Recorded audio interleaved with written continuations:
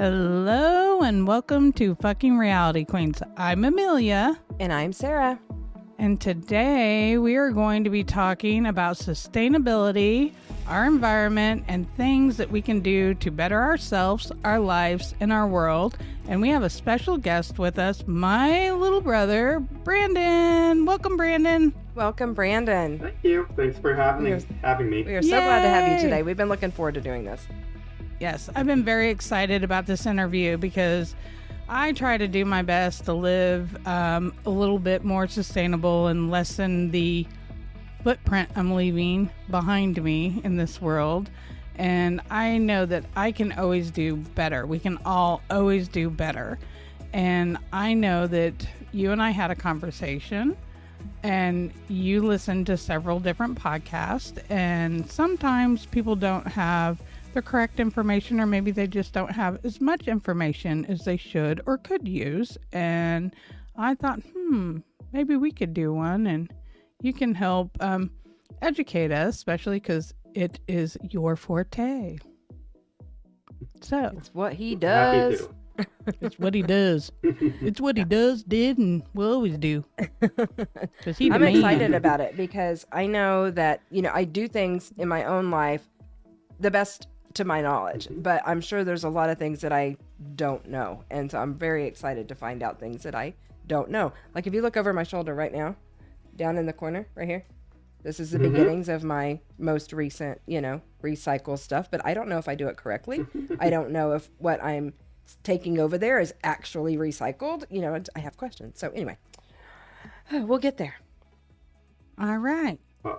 So where to go first? As a matter of fact, why don't you ask one of your questions you may have, Miss Sarah? Okay, well, let's just start out with, Brandon, why don't you just tell us a little bit about you, like what made you want to go into this career field, and a little bit about what you do. Sure. I don't know exactly what made me want to go into it. I will say I have this very strong memory of Nickelodeon having a pledge drive to save the ozone. Okay. And when I was very young, and just calling in and asking our mom if I can pledge more hours to save the planet. I don't think I did any of it. I just she was just you can pledge it, but are you going to do it? Right. You can pledge it, you'll do it. And I'm this. I'll do it. And I don't remember doing anything for it. But our mom also tells the story of me going to my second grade teacher, being very upset that other students were not using both sides of their paper during drawing time. Okay. I remember this. So my mom set up a time for me to meet with the teacher and talk about it. And the teacher let me set up a scrap paper bin. Yeah. Oh, how cool. In second grade class, so that people could put it there if they only use one side, and somebody else could take it and use the other side. Oh my goodness. Yeah. That is awesome. I mean, it started so early. This is something that was, just naturally ingrained in you from a very young age. You saw there's wasteful stuff and I want to do something about it. That's awesome. I remember you since you were little picking up trash. He would pick up trash and stick it in his pocket, and he still does. I still do. I did that earlier today. Still do. Yeah. And then when I was graduating college, I was applying for jobs, and every job, I think when I was graduating in 2008, there weren't really jobs in sustainability or environmentalism. Right. It was not like there are today. Yeah. It wasn't really considered a field. But every job I applied to, I was putting something in about hey, I bet we could make this sustainable, or that was what I was trying to be to be unique, or would be what I would bring to this role. And one of my friends who was proofreading one of my application letters, cover letters, was that pointed me towards a job where I'd actually be doing just sustainability, trying to reduce resource consumption on the college campus. And I applied for it and very fortunately got that job. So that's what I did for many years. I worked focused on higher education. So basically, how do we make universities more sustainable? Most of that is focused on operations. So what could we have cleaner energy, or could we be doing things to reduce our energy consumption? Could we be educating people on how to use the facilities more efficiently, etc.? And then after a while, moved to LA, and was very fortunate to find a job where I do sustainability now for some movie studios. Oh, wow.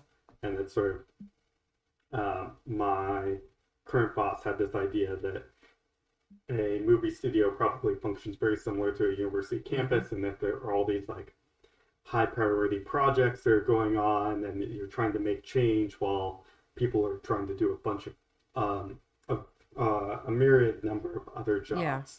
So very fortunately, she hired me, and I've been very grateful and loved it.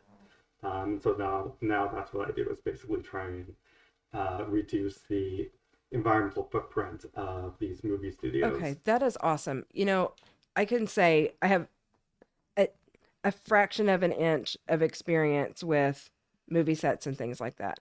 And I know for a fact, just what little bit I know, they come in, they set up, they use whatever they need to use for that time, and then they move on to the next thing. And there's so much that's wasted, whether it be from craft services, you know, they bring in a bunch of food and it's all left over and it just goes to the trash, or they need a certain outfit for whatever, and then it just is left. Like, there's so much left behind from, you know, just doing one scene somewhere. So that is amazing that now we've got at least one person, and I'm sure you're not the only one, but you know, that this is becoming a thing. That is very cool. Very, very cool. Yeah, it's very cool. And I'm very new to it. There are a lot of people who've been doing this for a while, and I've been very fortunate to learn from a lot of them. Very cool. What to do and where there are opportunities. So I love that. I'm just working on it for our set of movie studios. I can't remember. How long have you been doing? How long did you do this? Is you know, being my brother, that I suck at figuring out time frames. And you've been so great about listening to our podcast. Every episode, my brother is so wonderful. He is one of our best followers and listeners. Love you. Listen every day on my bus to work. Oh, we love you. He lives. I love you so much. Love you too. But I'm so bad about love you. You know, gauging time frames. How long? I can't remember. How long did you do sustainability at the university? I was doing I'm not going it to say which one, but for at the about university. 13, 14 years. Golly.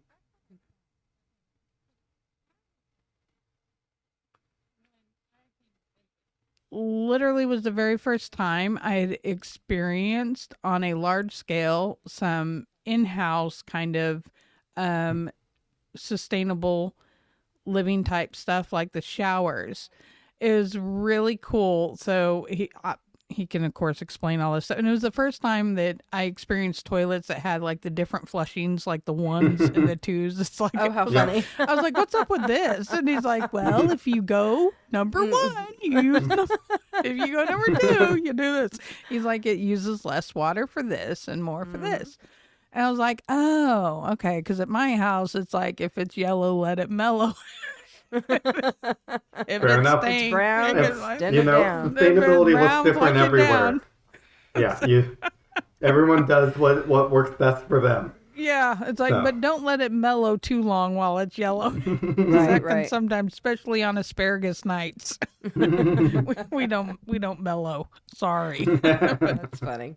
Funny. We gotta draw some lines, but no. Yeah, totally. The showers, though, explain how that works, because I think that was really neat. I think that's a product most people don't know about that I think is amazing. It's this company. It's a small company, I think, called Shower Start, that puts in these shower heads that allow water to flow while you're waiting for the shower to heat up.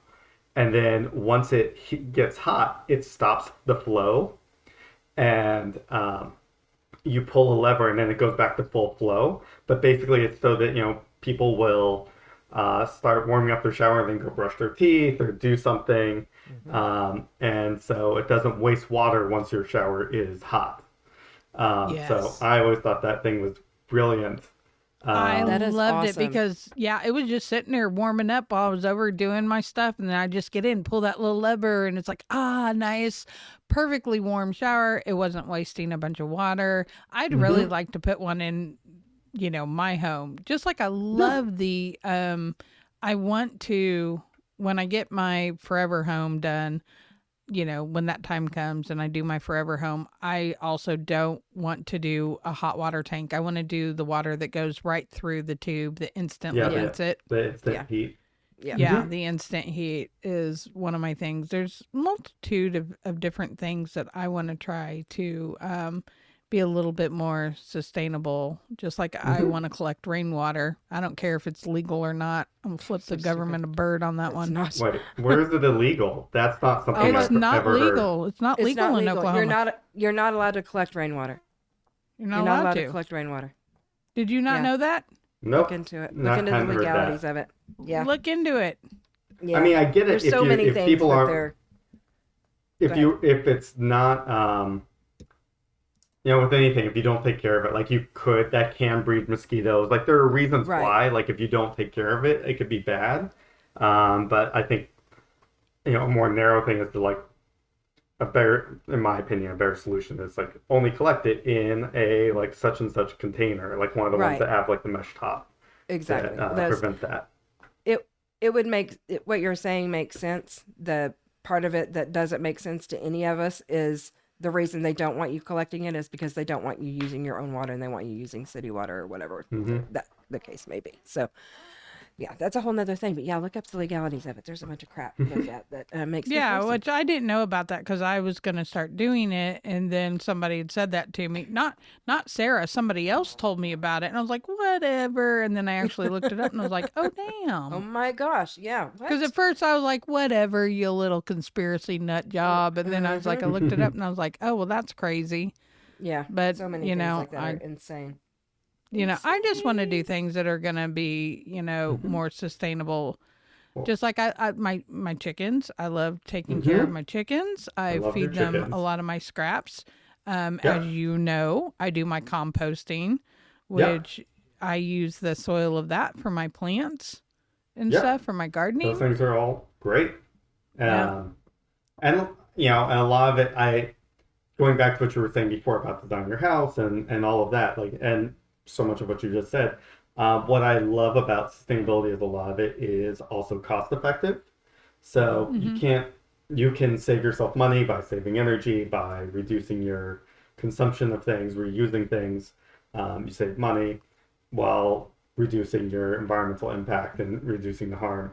So a couple of the things you said, the hot water heater and whatnot, there is I recommend everyone look, if you're going to build anything or do any sort of renovations, look for incentives and rebates because most utilities are required to give rebates on efficient equipment and appliances. So if you ever get a new washer or dryer or things like that, usually you can get a even just $100 check sent to you for filling out a form and sending them a copy of the receipt. Oh, wow. It can be that easy. This is something that actually sparked a question in my mind earlier today when I was reading over our prep. I wondered what the statistics were against homeowners versus renters in this country, because I feel like we have a lot of renters. Like, you think about all the apartment complexes and how many people are in there. And so many of these incentives, sorry, I cannot speak today, as most days, are designed for homeowners. And so renters don't necessarily have those same things available to them. And we're almost, it's like 65-35 from what the statistics say is homeowners versus renters. It says we have 35%, that are renters, 65% that are homeowners. I would almost challenge that to necessarily be true. It feels like it's probably 50-50 or maybe even flipped. So for those people that don't have those types of incentives available to them because they're renters, do you have any suggestions? Yeah, definitely. There are a number of utilities and even state level programs for home energy audits. So they'll be targeted towards, they will target different things towards owners versus renters, but usually those are available for renters too. Okay, good. Where they'll come in and say like, hey, if you did, you added insulation here, or if you did, here we can change out your thermostat. These are things that things that you can do as a renter to save energy. And that was my question. I'm sorry to interrupt you. I didn't mean to interrupt you. That was my question. Like, as a renter, I don't know that my landlord would be okay with me changing out the thermostat or adding insulation. That's my concern. Is that, like, Yeah. you might have that battle with your landlord. You're trying to save yourself some money and help the environment and do all of these things, and then maybe you have bad landlord that's like, no, I want my $3, thermostat. You can't change it out. Yeah. So there are still some of those things you can do, just like putting foam along your windowsill, for example, okay. that like helps with insulation and reduces drafts. So it's like these are things you can get from Home Depot for under $10. And actually, a lot of the home energy audits will do some of that stuff for free. They'll come in and they'll do the low cost things for you for free, or with you, or even give you new light bulbs, or give you a thermostat. And they can also, I've seen ones where they will write up a report that you as a renter can give to your landlord.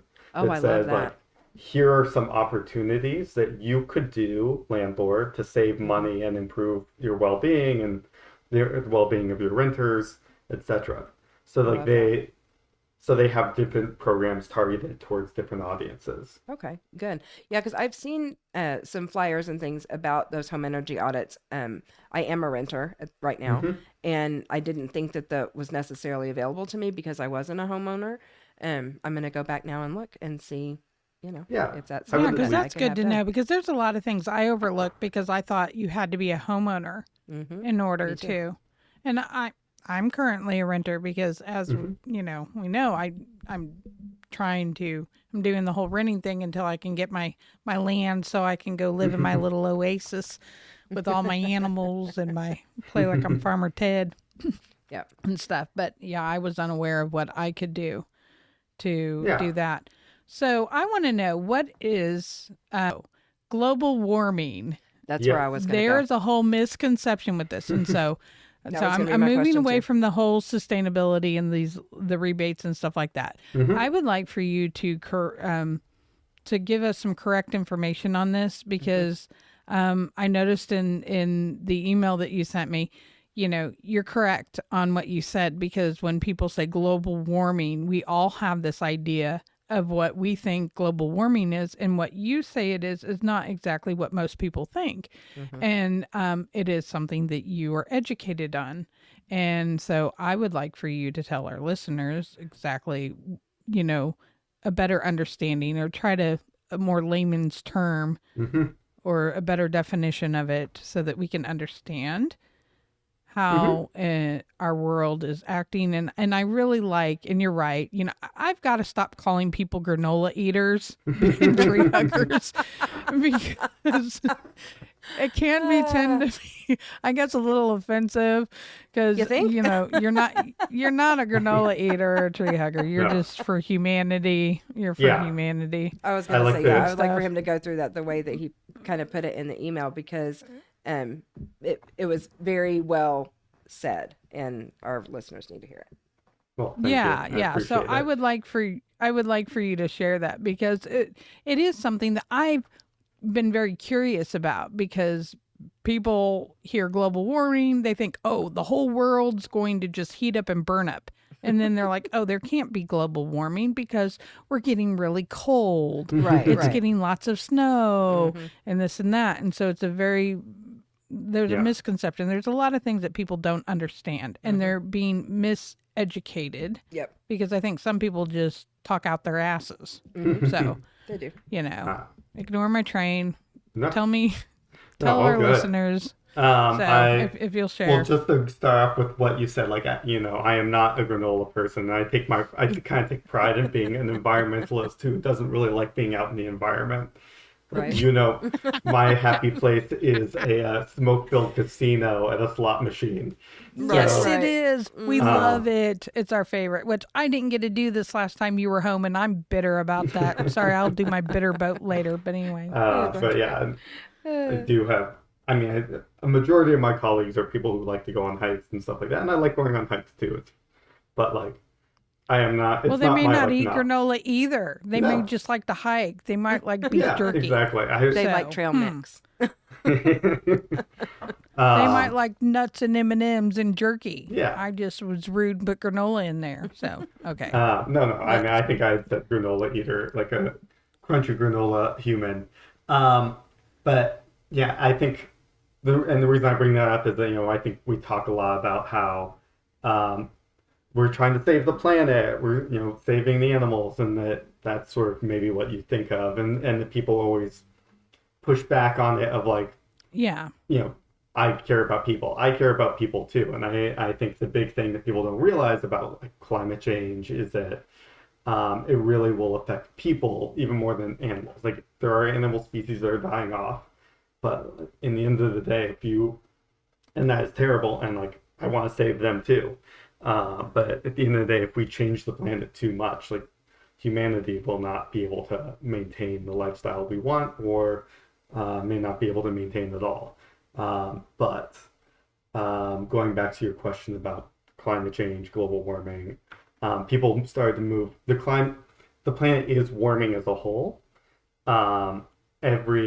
The average temperature every year for the last decade or so every year has been the hottest year on record on average. So it's always been getting hotter and hotter and hotter. But people have moved away from the term global warming because it does have that misconception of like, well, if everything's getting warm, why did I just have a really cold winter? Like, I don't remember having a winter like that, or, why would we still have snow, etc. And people sometimes get the idea of climate, which is like the overall like average pattern of what's happening, versus, weather, which can be seasonal, which is variety. Like every day is what you experience on the day-to-day is weather. Climate is what happens holistically. So to put climate change into a like simple explanation, it's basically as we burn fossil fuels and release some other chemicals like methane and things like that into the atmosphere, it acts almost like a blanket and is sort of insulating the planet with heat. And that sort of basically it kind of is collecting the sun's rays. So the sun comes down, it beats down. Instead of some of the rays would bounce back off into space normally, but as you add CO2 and methane and whatnot to the atmosphere more and more, it holds that heat back in. That light, which then turns into heat, gets held into our atmosphere, and so it gets warmer and warmer. And so, you see this starting to affect climate. And I think what there are some in sort of the environmental field who even instead of, we've changed from calling it global warming to climate change, because it's not everybody's experiencing warming per se. And some even call it global weirding, because it really is, as you change these things, it changes weather patterns. It creates things that we're not used to seeing. I live in LA and we've had so much things rain. that are weirding. Okay, so this may not have anything to do with so the moon looks weird to us right now. Why is the moon weird? That's not my purview. Okay. I look at her. Damn it. I need an astronomer, if you know one. Yeah, we need. I need a young priest and an old priest. Yes. May the power of Christ compel you. Yeah, because there's a whole lot of just the world is weirding. Yeah, and stuff, exactly. so We're noticing all kinds of weirdness going on. We're noticing a whole lot of weirdness. So, we've had these discussions with the kids, like your nephews was one of them in it. We were discussing, the environment and everything else, and what was to happen if the world stopped turning and everything. And it was like, He's like, it would kill all of us and everything, and we'd all float away. And I was like, well, you know, if I tethered myself to something, I'd float out and then just come right back, you know. And he's like, I was like, you could just see me walking around. I'll just get a long rope and I'll just, you know, tether myself to something in the house, and I'll just go out to my chicken coop, come back, you know. And he's like, it was really silly, you know, kind of discussion we were having. So you get this visual of me floating out and then coming back. You get a good chuckle. But, yeah, you know, looks into a lot of this, and him and I discussed the whole stuff. Mm-hmm. And, you know, it's part of the thing that we have started discussing with the looking of land Mm-hmm. and stuff for farming, because we have to take these things into consideration. Like, it worries me about where we're located. You know, how hard is it going to be for us environmentally to be able to live sustainable, to be able to grow our own food, to be able to do. And it's like, I don't know if I'm wrong in the thought of that it would be safer to move further north, but I'm starting to think that's not such a good thing, because shit, they're getting more snow than ever and they're getting colder than ever because of all of this. But I keep thinking here is just getting hotter. And so everything's like, the droughts are worse. So it just... It feels like there's a no-win with this. Where have we reached? Have we reached the point where there is no return? That's what I want to know. Have we finally reached the point where there is no turning it back and healing it? Or are we still at that cusp where there's a chance that we could start to heal the planet? I mean... What do you think? Do you think we could heal the planet? So there was a report that came out just last week that from the IPCC that said that basically, like, we have until 2030 to really reduce our greenhouse gas emissions. So that's the emissions from like burning coal and natural gas and things like that, to reduce them pretty drastically, to avoid some of the worst of climate change. So like where it is right now is like kind of bad, like kind of things are thrown off. It will get, if we reach a certain, there's a threshold in which basically it's like 2 degrees of increase of temperature change, in which things could get really bad. So if we are able to reduce by 2030, then we avoid that really bad scenario. Where we are right now, like, I think right now what we're doing is trying to reduce to maintain where we are right now so it doesn't get worse. I think there could be in the long term, like, getting back to what we had, and there are companies that like take carbon out of the atmosphere, for example, and stuff like that. But I think right now the goal is to maintain where we are and prevent things getting really bad. There's something that you said in the email that really spoke to me specifically, that I want to kind of digress back to. We, talking about global warming, talking about climate change, all of these things. And I am definitely one that is like, Mother Earth is not going to let us ruin her. She's just not. She's been here for millions, if not billions of years. And she's not going to let us fuck her up. She's just not. She'll get rid of us before she allows herself to implode. And what you said there spoke to me. And I want you to repeat it, because I never thought about it from this angle. And I think it's important that other people hear it as well. I think the way I said it was basically that, everybody talks about like trying to save the planet, but like the planet will survive without us. Like it will, it'll change, it will adapt. And it's a matter of like whether or not we will as humans survive or be able to live the life that we want to live. Like, that's it right there. That's what really hit me. Because I've never looked at it from that perspective. Like, sure, she will be here, but will we? Will we be able to sustain if we don't keep? Yeah, we all watch these movies, all these apocalyptic movies where the world is exploding, these meteors are coming, and it's like, oh, the end of the planet and stuff. And it's never going to be the end of the planet. It just will be the end of us. Okay, so the dinosaurs went away, and then well, and that makes fine. another question for me, and I'm hoping that you can give me an answer that I'm happy with. So, she wants, give her the one she wants. No, yeah, sure. Well, no, I want to hear the one that makes sense to me, because I haven't gotten one that makes a lot of sense.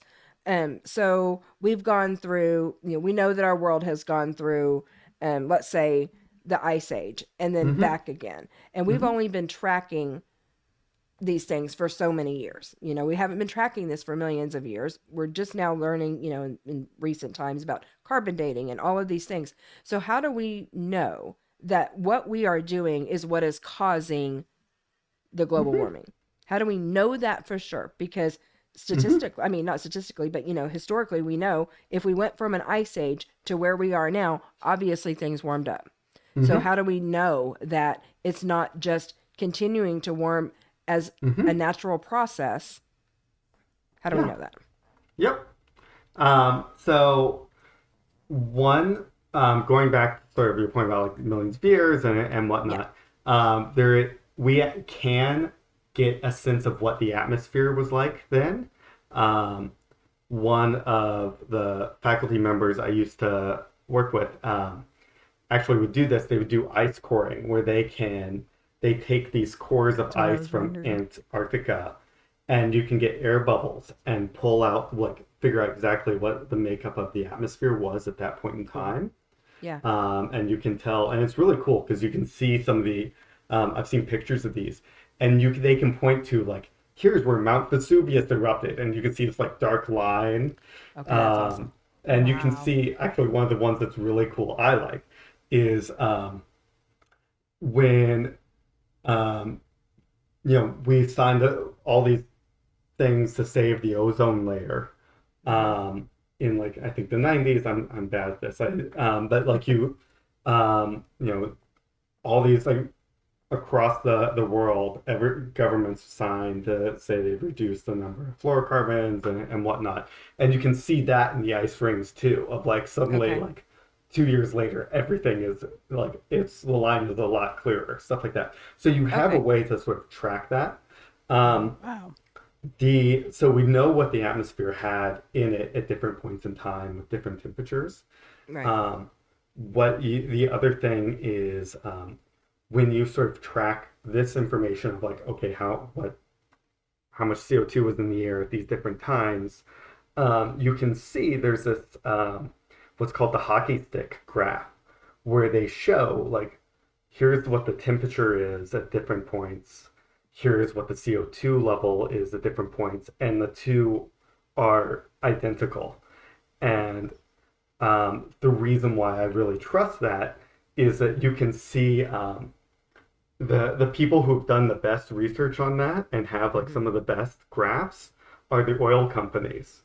As their information has come out, or as documents have been released, it's oh look, their hockey stick matches perfectly with the hockey stick of what was in the air. So that's one aspect of it. The other one, temperature has been cooling. There are cycles and whatnot, and the variation is usually, from what I've seen, it's not more than usually 4 degrees, right? As an average global temperature between Ice Age. It's 4 degrees one way, 4 degrees the other way between Ice Age and Hellscape. Right. And when you look at these documents of documented temperatures and how they correspond, usually the speed in which temperatures change is 1 degree every 10,000 years. Okay. And we have basically had 1 degree change in 100 years. Okay. So okay. It's going from driving in a school zone and going 15 miles an hour to suddenly you're driving on the highway at 85. And you're in NASCAR. And you're in NASCAR. That makes sense to me. That makes sense to me. And I'm glad that you explained it that way.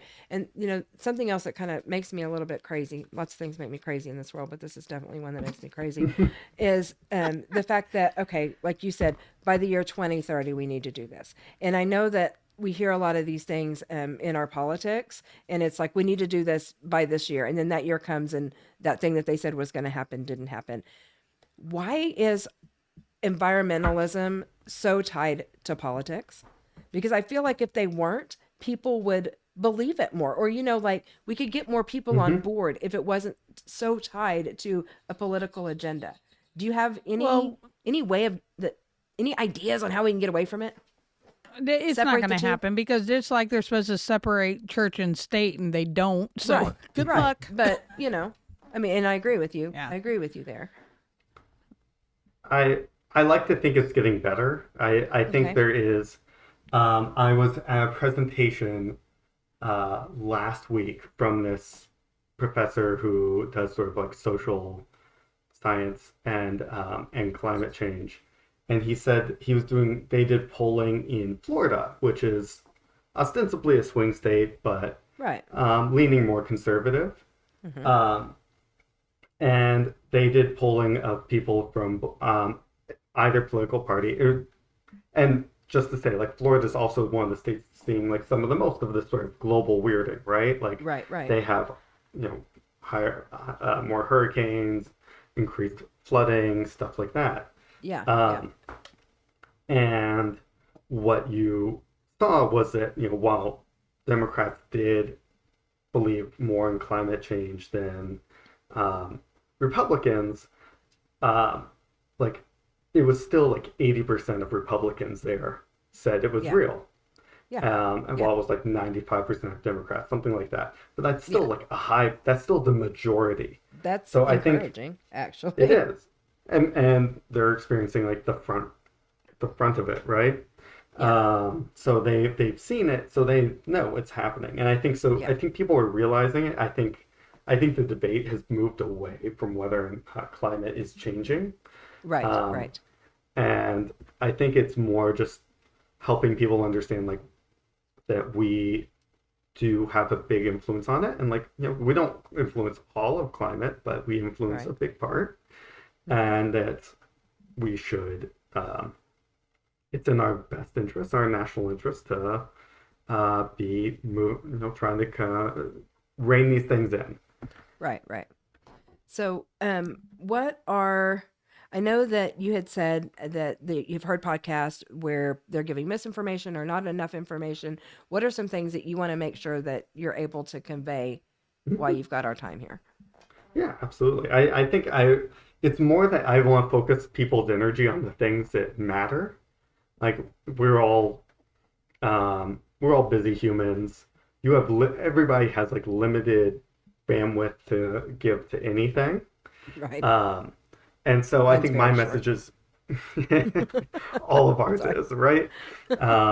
So I think mine is more to like help people focus in on like what are the things that are big that you can do in your life, and where you can focus your energy. I mean, going to what you just said, I think the biggest thing 100% across the board is vote for people who are going to represent your values, and who if you want to make me happy, you vote for people of any party. I don't care who will fight for combating climate change and whatnot. So that's number one, vote. All right. But beyond that, I think thinking about like what are the big things in your life. I think people get obsessed with like all the small things, like the changing out the straws to save the sea turtles, which is great. But but like on the grand scheme of things, and plastic's a huge problem. It's a huge pollution problem. Yeah. There's the Great Pacific Garbage Patch. Right. So not to belittle that, but like, I think just making sure you're focusing on the biggest things you can do in your life, and not trying to do it all, but to do those things. So one of the things that I think is big is to remember that reduce, reuse, recycle is actually a hierarchy. Yeah, I love that. So, I love that. yeah. So now, when in regards to recycling, I heard somewhere, and I don't know where, whatever, but that the majority of what we take to the recycling facilities don't actually get recycled. Is that true? Probably. It's Okay. I Yeah, would say it's I've so heard that too. well, and the issue is that so recycling isn't. I think people try and use recycling as a cure-all, like I can Right. do this because I can recycle it later, and it's not really that simple. Recycling is an industry like any other, like it has to be profitable, it has to work, it has to make sense. Okay. So some things you can recycle some places, but not others.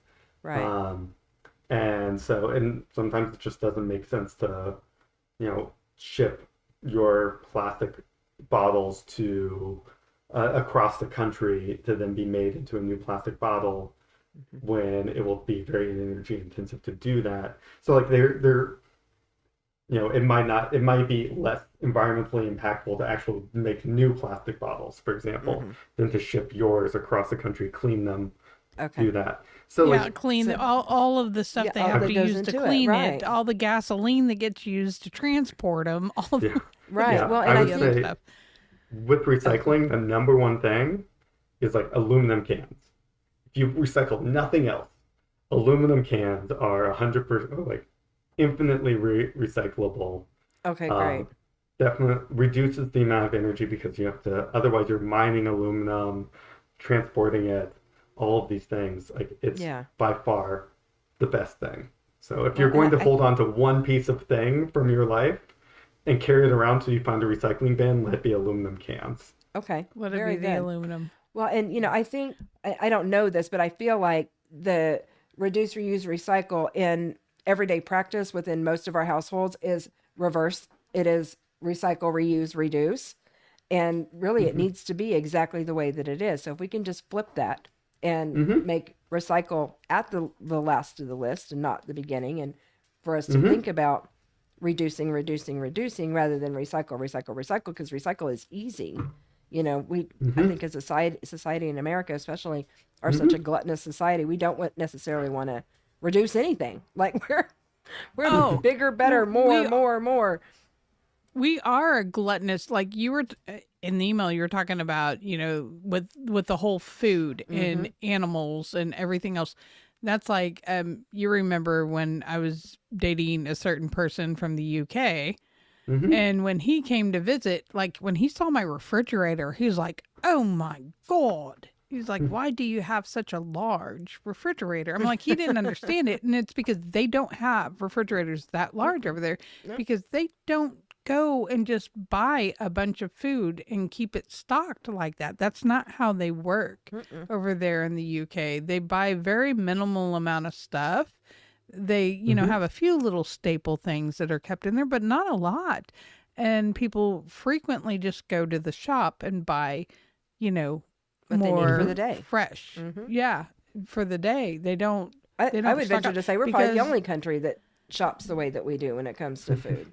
I mean, I don't know we that, but I do. feel like We we are probably are. we are so wasteful. We are because think about how much stuff that people tend to put in their refrigerators and then it like gets pushed to the back and it Mm-hmm. goes there to die and then Yep. later they're like, "Oh, I have no room to put something in the fridge." And I've then got a couple they of go dead things in back my and refrigerator right now.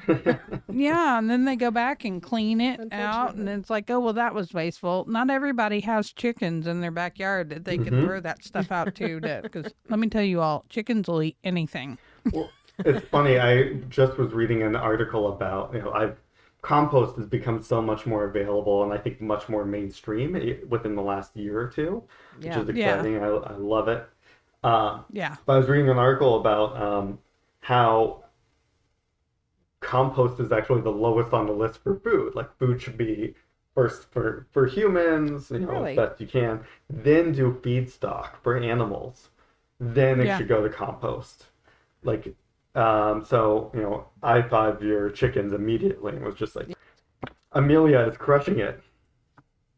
Yeah, I am. I'm freaking crushing it, man. I'm crushing it. Yeah, because that's like those little raptors out there will freaking eat any, including their own eggs. I've heard this.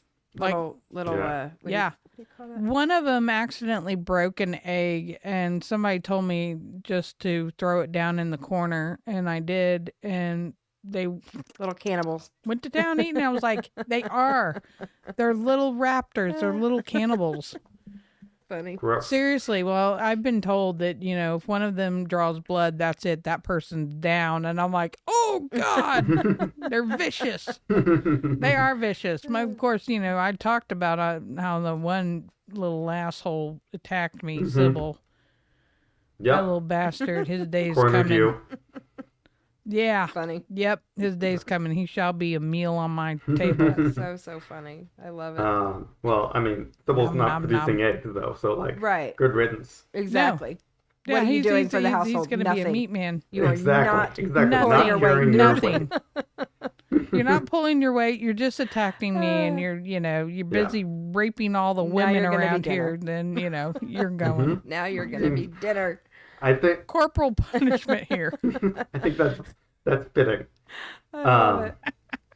But yeah, so compost, to food in general, it should be, so much energy goes into food. It is one of the biggest sources of energy, of consumption as a whole, and then it goes to waste, if it's not eaten. And so I think that is one of the biggest really bothered to see where you were talking about,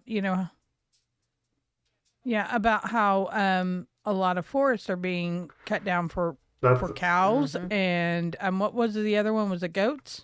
Well, or not goats? What I was saying was that I think that's two different things. One is that a lot of it's kind of what got me to go vegetarian was just that it takes a lot of space and a lot of land to grow like my bacon. Animals and to produce and to grow animals, especially in sort of an industrial setting. And so there are a lot of forests being cut down to farm more animals to meet the growing demand for meat. And for me, what sort of struck me was the idea that if everybody wanted to eat meat at every meal, there isn't really enough land on the planet for that. So what should people do? Go ahead. So you had a suggestion. The two that would help with this are just to eat less meat. So substitute, not telling people to go vegetarian, but to just eat less meat. Eat 1 or 2 meals a week that are vegetarian instead of meat. Substitute. Yep. And the other one is that some of them. So what you were starting to get to is that some animals are more resource intensive than others. So the example is that a cow takes 7 pounds of grain or feedstock or whatever and feed them to create 1 pound of beef. Whereas other animals like chickens are a lot more efficient. So it's I think with chickens it's 2 to 1. And so if you eat, it tends to be red meat is more resource intensive. So if you eat things that are less resource intensive, if you're going to eat meat, to eat those things. So chicken, fish is even more efficient to what I say. Fish, fish is more efficient than chicken. Would it help if bugs are the most efficient? But I'm not going to push that one. No, please don't. You will never convince me on that one. Would it help if, let's say, rather than everybody being able to have the ability to go down to the local Walmart and buy beef, would it help if, let's say, families started coming together and buying 1 beef cow and having it slaughtered, and that be their, beef consumption for the year? Would that help in any way, do you think? Or does it not matter? I think it depends on how the animal's raised and how much people are eating. If it changes how much they eat. I know I come from a line of beef eaters. I think that, you're not, no way.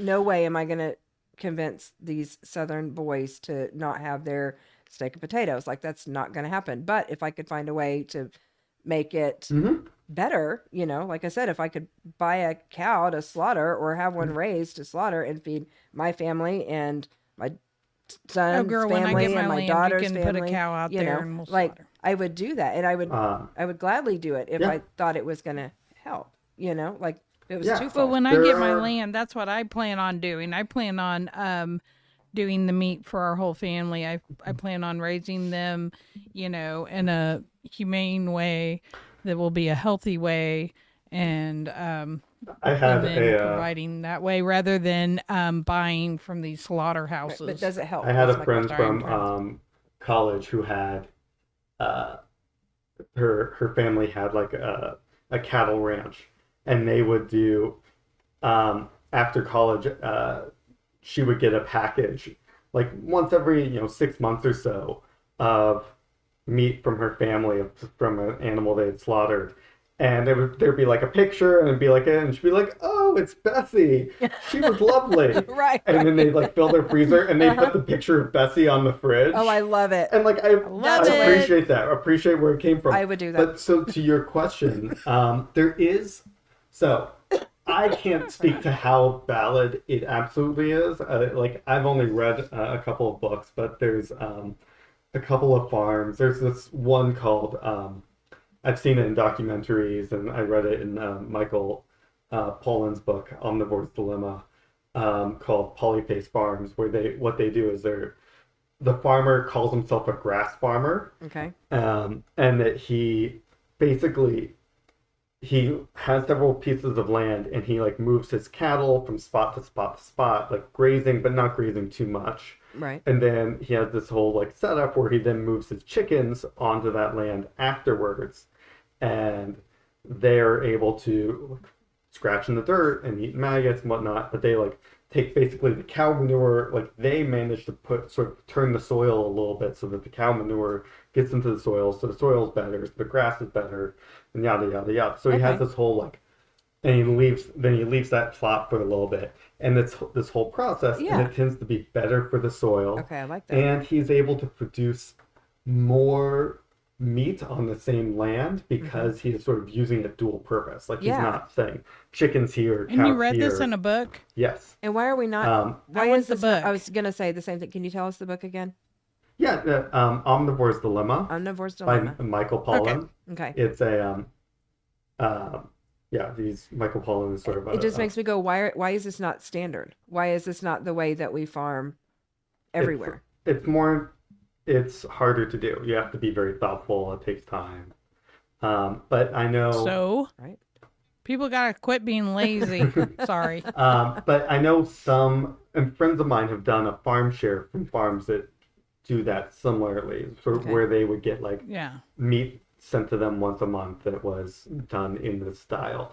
So like, I think that's better. I don't have the hard data to say yes or no for sure. But like that fits like more to what you were going for. Yeah, I mean, it definitely sounds like it would be. I know we took a little riverboat tour in the city's capital last summer, and in doing that, just so happens that the guy that was doing the tours, well, he told us a lot of really bad information, or not bad information, but true information about our state that was very eye-opening, that made me go, oh gosh, I'm embarrassed to say that I was ever from there. But aside from that, aside from being a riverboat driver, also has a farm to restaurant, little farm that he owns and operates. And he does this on 2 acres of land. And he's able to, what's the word I'm looking for? Feed, I guess, or sell to, I think he said like 12 or 15 different restaurants. So on 2 acres of land, he's able to effectively provide vegetables to 10 or 15 restaurants. That was mind-blowing to me. That, in my mind, we have to have so much more land, so much more space to be able to do things, but apparently we don't. Apparently you can have pretty good little farm in just a couple acres of land. And maybe people need to start realizing that too. Like, it doesn't take 100 acres to be able to do something that's going to make a difference. Anyway. Yeah. It's true. Yeah. Well, some people just get greedy. My daughter's looking for land, and she was thinking she needed, X number of acres. And then I told her the story, and so she started looking into it. And she's like, "Oh my goodness, we really don't need as much as I thought we did to be able to do what I want to do." So I'm glad. See, I want to get a lot of land, but my getting a lot of land is not so that I can plow all that land down to farm. I literally want a lot of land so I can actually preserve a good chunk of it for trees. I want to keep my trees. I am so sick and tired of going around and seeing, I bitch about this all the time, about, they will plow all the trees down and then you'll see them put up like a 10 by 10 shed. It's like, why did you clear 5 acres of land to put, but realistically, they'll put up a small little shopping center or even a small house, and they will clear acreage of land. Yep. And it's like, why did you do that? Or even if it's just 1 acre or a half acre of land, it's like, why did you could have cleared enough to leave 12 foot around the house. You only need 12 foot out from your house of the trees, why? I just don't get it. It's like, do you not understand? We need the oxygen from these plants, from these trees. Oxygen's pretty important. You like fucking breathing, people? I like breathing. I don't know about you, but I like breathing. But it makes me mad, and I think it's ugly. So I am a tree hugger. I'll own it. Right? I love trees. I'll hug them, and so I want a lot of land, mainly just so I can have woods. Yeah. And if it doesn't have enough, I'll probably plant some more trees. I will probably plant. Yeah, that would be good. If I don't feel like it has a sufficient amount of trees. Yeah. Well, and for her, she's literally just I'll probably find trees that farmland. Oh, sorry. Go ahead. No, I'm wanting land that I can farm on that will be suitable to farm on, but I sure as hell need a lot of woods. Yeah. And I want to be able to have well water because I want to be able to get my own water and they haven't taken that from you yet. Be able to take care of. They haven't taken it from you yet, so no. And it's like I want to. Well, another thing is like I would love to be able to find land that has water running through it, so that if I wanted to do power by water, like if it had a good steady enough stream, because I think about all my electrical options like windmill, water, solar, like. For real, this isn't a flip the bird at the government thing. It literally is just a different way to use energy, to find a new way to energy. Now, I do worry about the batteries that we have to use for this. That's what I was going to ask. I think those are some of the things that are probably environmentally the hardest thing is the batteries. Yeah, what is the best option is that correct, for Brandon? Us. For the batteries homeowners or whatever. What's the best option? Would it be solar, wind? Oh, are batteries bad? I mean, it's going to depend on where you're living as part of it. Like solar is better in some areas than others, and wind is better in some areas than others. So it's going to be dependent. As far as like what you can do on your house, like I don't know many people. Most people can't put wind turbines on their house, although there are small ones you can put on buildings. You're going to likely, if you're going to try and do something on your own property, it's probably going to be solar. And what about the batteries? There is. Okay, we'll get to the what batteries. About the batteries? We threw a whole lot of questions. Let me say one more thing about you. energy. One of the things you can do, though, it's tough for people to individually do solar, especially, as you said, like being a renter or whatnot.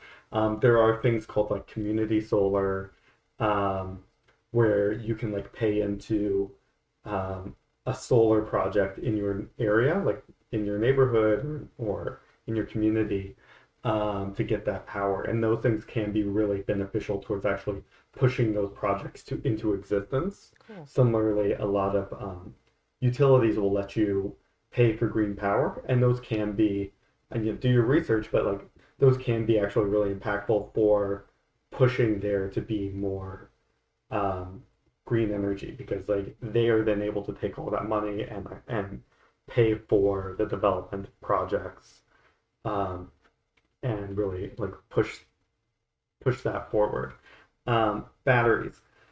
I think batteries are getting better. People are moving towards. I think people get worried about like, I mean, so lithium mining, hugely impactful in different parts of the world, usually done in communities that are low income, places where basically we tend to push like our dirtiest, worst industries onto the most disadvantaged. So like that is definitely a challenge and a problem. There are, however, it's getting, I think it's going to get a lot better within the next year. We have started to see a movement towards replacing some of those rare earth metals with iron.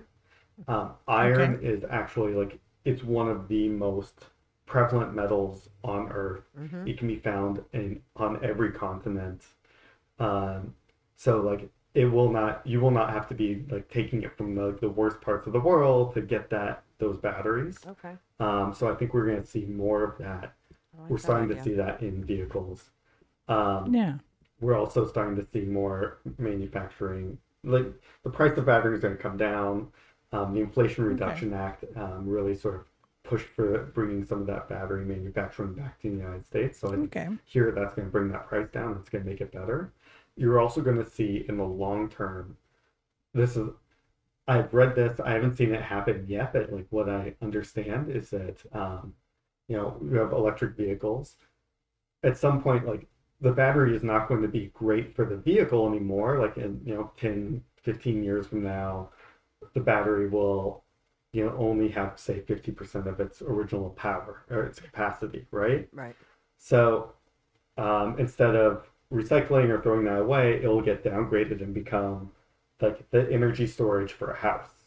Okay. And so you're going to be able to start buying those cheaply as secondhand batteries for your home. Okay. My car battery, it's a fair amount of power, like fully charged would be enough to power my home for probably about a week. He has an electric car. And so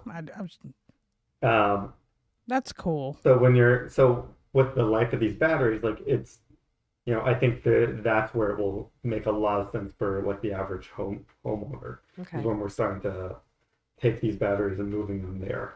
I love that. I absolutely love that. I'm glad to hear that. I know my son was trying to go solar in his little trailer. He's got he wants to live very minimalistically and all of those things. He's trying very hard to do that. And he had to go solar was trying to go solar for a little while, but the amount of batteries that it took was insane. Like it was crazy. I know. We were like, well, then what is the point? Like, I feel like we're just trading one thing for another. So to know that there's things coming down the pike that are going to help that too is very encouraging. That's really exciting. Yeah, and so battery technology and solar technology are getting better constantly. I think I was talking to a solar provider and they were saying it's like they improve by about 10% a year, I think. Wow. So it's in a decade, that's 100% improvement. Exactly. Like that's pretty great. I like that idea. I like it. That's a good percentage. Yeah. Percentage. Yeah, and I like that you said about iron because I know that to be true. It is very readily available. Why haven't we been doing this all along? There's just so many things that you go, why? Duh. There are reasons, like iron is heavier generally, and there are reasons why it wasn't like the one on the forefront. The first go-to. But but my understanding is it's getting there. Cool. Very cool. Good to know. I like it. Good. I like it. Yeah. In the words of G, good. Or me. No. Oh God. G.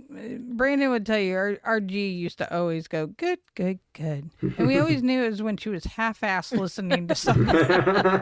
Like, those are go-to. Oh, that's funny. Like, oh, poor G. I like that. Anyway. Well, you guys, we have been on here forever. We have commandeered a lot of Brandon's time, and we appreciate it. I appreciate it. And we have gone around in circles. We've digressed. We've gone fast forward. We've gone here. We've gone there. It's just from what I hear, that's the usual, right? That's how we operate. This wouldn't be every an episode is an ADD episode. That is what we should. Fucking reality queens, the ADD, the ADD network over here, queens. Yeah. So can That's how we rock and roll. If we're wrapping up, can I just give like my last like sort of synopsis of like what's the best to do? For me, really quick before you do that, I do have one thing. If you can, when we do finish this, if you will send us a list of resources that we can put on our site for people to go to, so they can find information, any kind of links or whatever, we would greatly appreciate it. Sarah and I would just be over the moon to be able to share this with any of our listeners.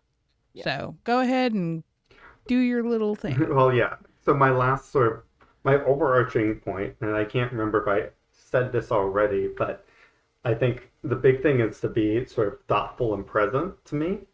The idea that, what is the best thing for you, for your area is going to be different. So you have to be sort of thoughtful about that and to really focus your energy on like a few big things you can do. So whether that's, like we said earlier, like changing out like one meal a week to being vegetarian or to eat less meat, or to eat lower on the meat, sort of scale diagram, I guess. Scale. Yes. Eat more chicken. Eat more chicken. Yes. Or to just be present about like what you need. So, like we said earlier, reduce, reuse, recycle. Like, are there things that you can reduce or like ways you can reduce your consumption by, say, thinking about, do I need this? Before you buy something, do I need this or can I get along without it?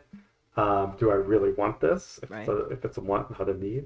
But thinking about it before you make the purchase and looking around, there's great opportunities to reuse things. So we were discussing before we started organizations that we really like. There's something I like called Buy Nothing groups where within a community, like there's one for my neighborhood on Facebook where people put stuff that they don't want anymore and other people can take it. And so before I go buy something, I'll post on the Buy Nothing group like, hey, does anybody have an extra some Tupperware that they don't need, right? So that I can, instead of me buying new Tupperware, things like that. I think there's a lot of people that assume that if they're giving it away, it's junk, and nobody would want it. It's trash, and that's so not true. So not true. Oh, no. Amelia can attest. My entire home is furnished with things that people were giving away or selling for very, very cheap, but primarily giving away. And her house looks very nice. So it's not all junk, people. Get out there and look. So go ahead, Brandon. I'm sorry. Yeah, no, I 100%. That's a good point. Like my Buy Nothing group, we got a sandwich maker, like a breakfast sandwich maker that makes my wife very happy on the weekend. Love it. So I got rid of some like posters that I didn't want anymore. People get rid of great stuff, clothing, baby things. 100%. Baby things are the best thing to get on Buy Nothing group. Okay. Don't need to buy stuff. Perfect. But just to be thoughtful about like what you consume, what you need, even the simple things like leaving a room. Should I turn off the lights? Am I going to be needing this when I'm washing dishes? Turning off the water. Like I think I'm not going to put anything under the faucet for a minute or so. I'm going to be sudsing up or walking away. Just being present and thoughtful about like what you're consuming. Okay. And taking that energy into your life. What about the shower thing? Oh, yeah, I do. The other thing is like, taking things to their best use, or like, how can you use them further? So when our shower is warming up, we have buckets in there and we'll take that water and water our plants or pre-soak our dishes if we need it. Sometimes if we have too much water, we will flush our toilets with it. But I would have never thought of doing that. Water. I would have never thought of doing that. That's a perfect idea, because that water you're paying for it. Exactly. You're paying for it. If nothing else, if you don't think of it any other way, other than I'm paying for this, I better get the most use out of it. Flushing the toilet, that's so easy. I mean, how many of us go before we get in? And then, you flush. Well, now you don't even have to waste that water. Like, you can just fill up the bucket and then put it in there and save, like, that's brilliant. It's so simple, but I never thought of that. So we go before we get in anyway, rather than, flushing it down, just reuse that water. Like, I always complain about how much my water bill is. And I am literally just sending so much of it down the drain. Makes so much sense. Like, it's so easy. I would have never thought about that had you not brought it up. That one's one I'm going to do. I've actually got a bucket in my bathroom right now, and I'm going to start doing that. I'm going to start using that to flush my toilet before I get in. I love it. Love it, love it, love it. I told him that, and then I found out later that they were doing it, and they were saying it as, like, it's how they remember to water their plants, is that they have this bucket in their shower now of water. So, like, they see it, and they go, oh, yeah, gotta water the plants and take it outside. Yeah. Yeah, especially with planting season coming. That's such good advice. And like, it's so that time of year we're getting around to start doing our tomatoes and cucumbers and all of that. And so, yeah, perfect time. Spring is here. It's when everybody starts planting. Get your buckets, fill them up in the tub when you're warming up your shower before you get in. Perfect. So thank you for that advice. Is there anything else that you want to add, or are you good? I think I'm good. I've talked a lot about, what else? I mean, the other ones were mainly about trying to save energy in your home and helping you save money, and touched on that. So okay. I think I'm Well, that's all right. Good. If there's anything else that you think of, we can always revisit this topic at another date.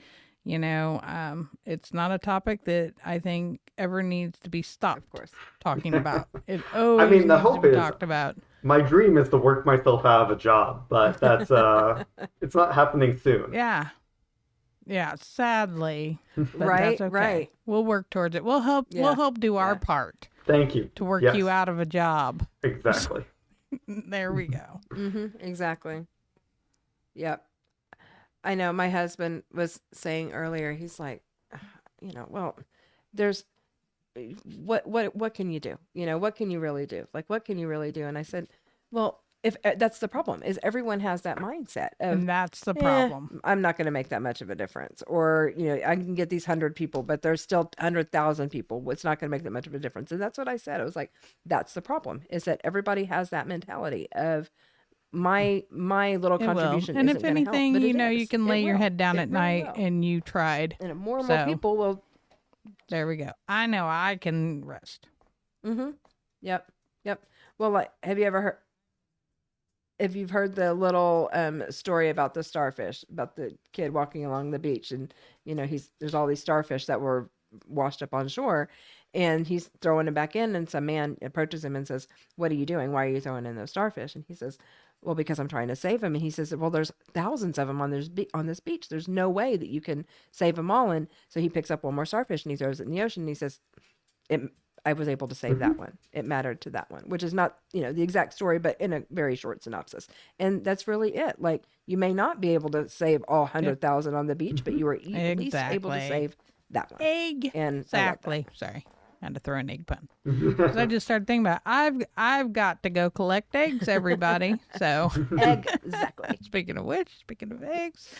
All right. Well, Brandon, thank you for joining us. Of course. We're Thanks so for having me. thankful to have you here. Yes, and you so hug much. my little sis there, my sister-in-law, for me when you get off here. Will do. All right. Well, thank you, everybody, for joining us. Later. Peace out. Bye. Talk at you tomorrow.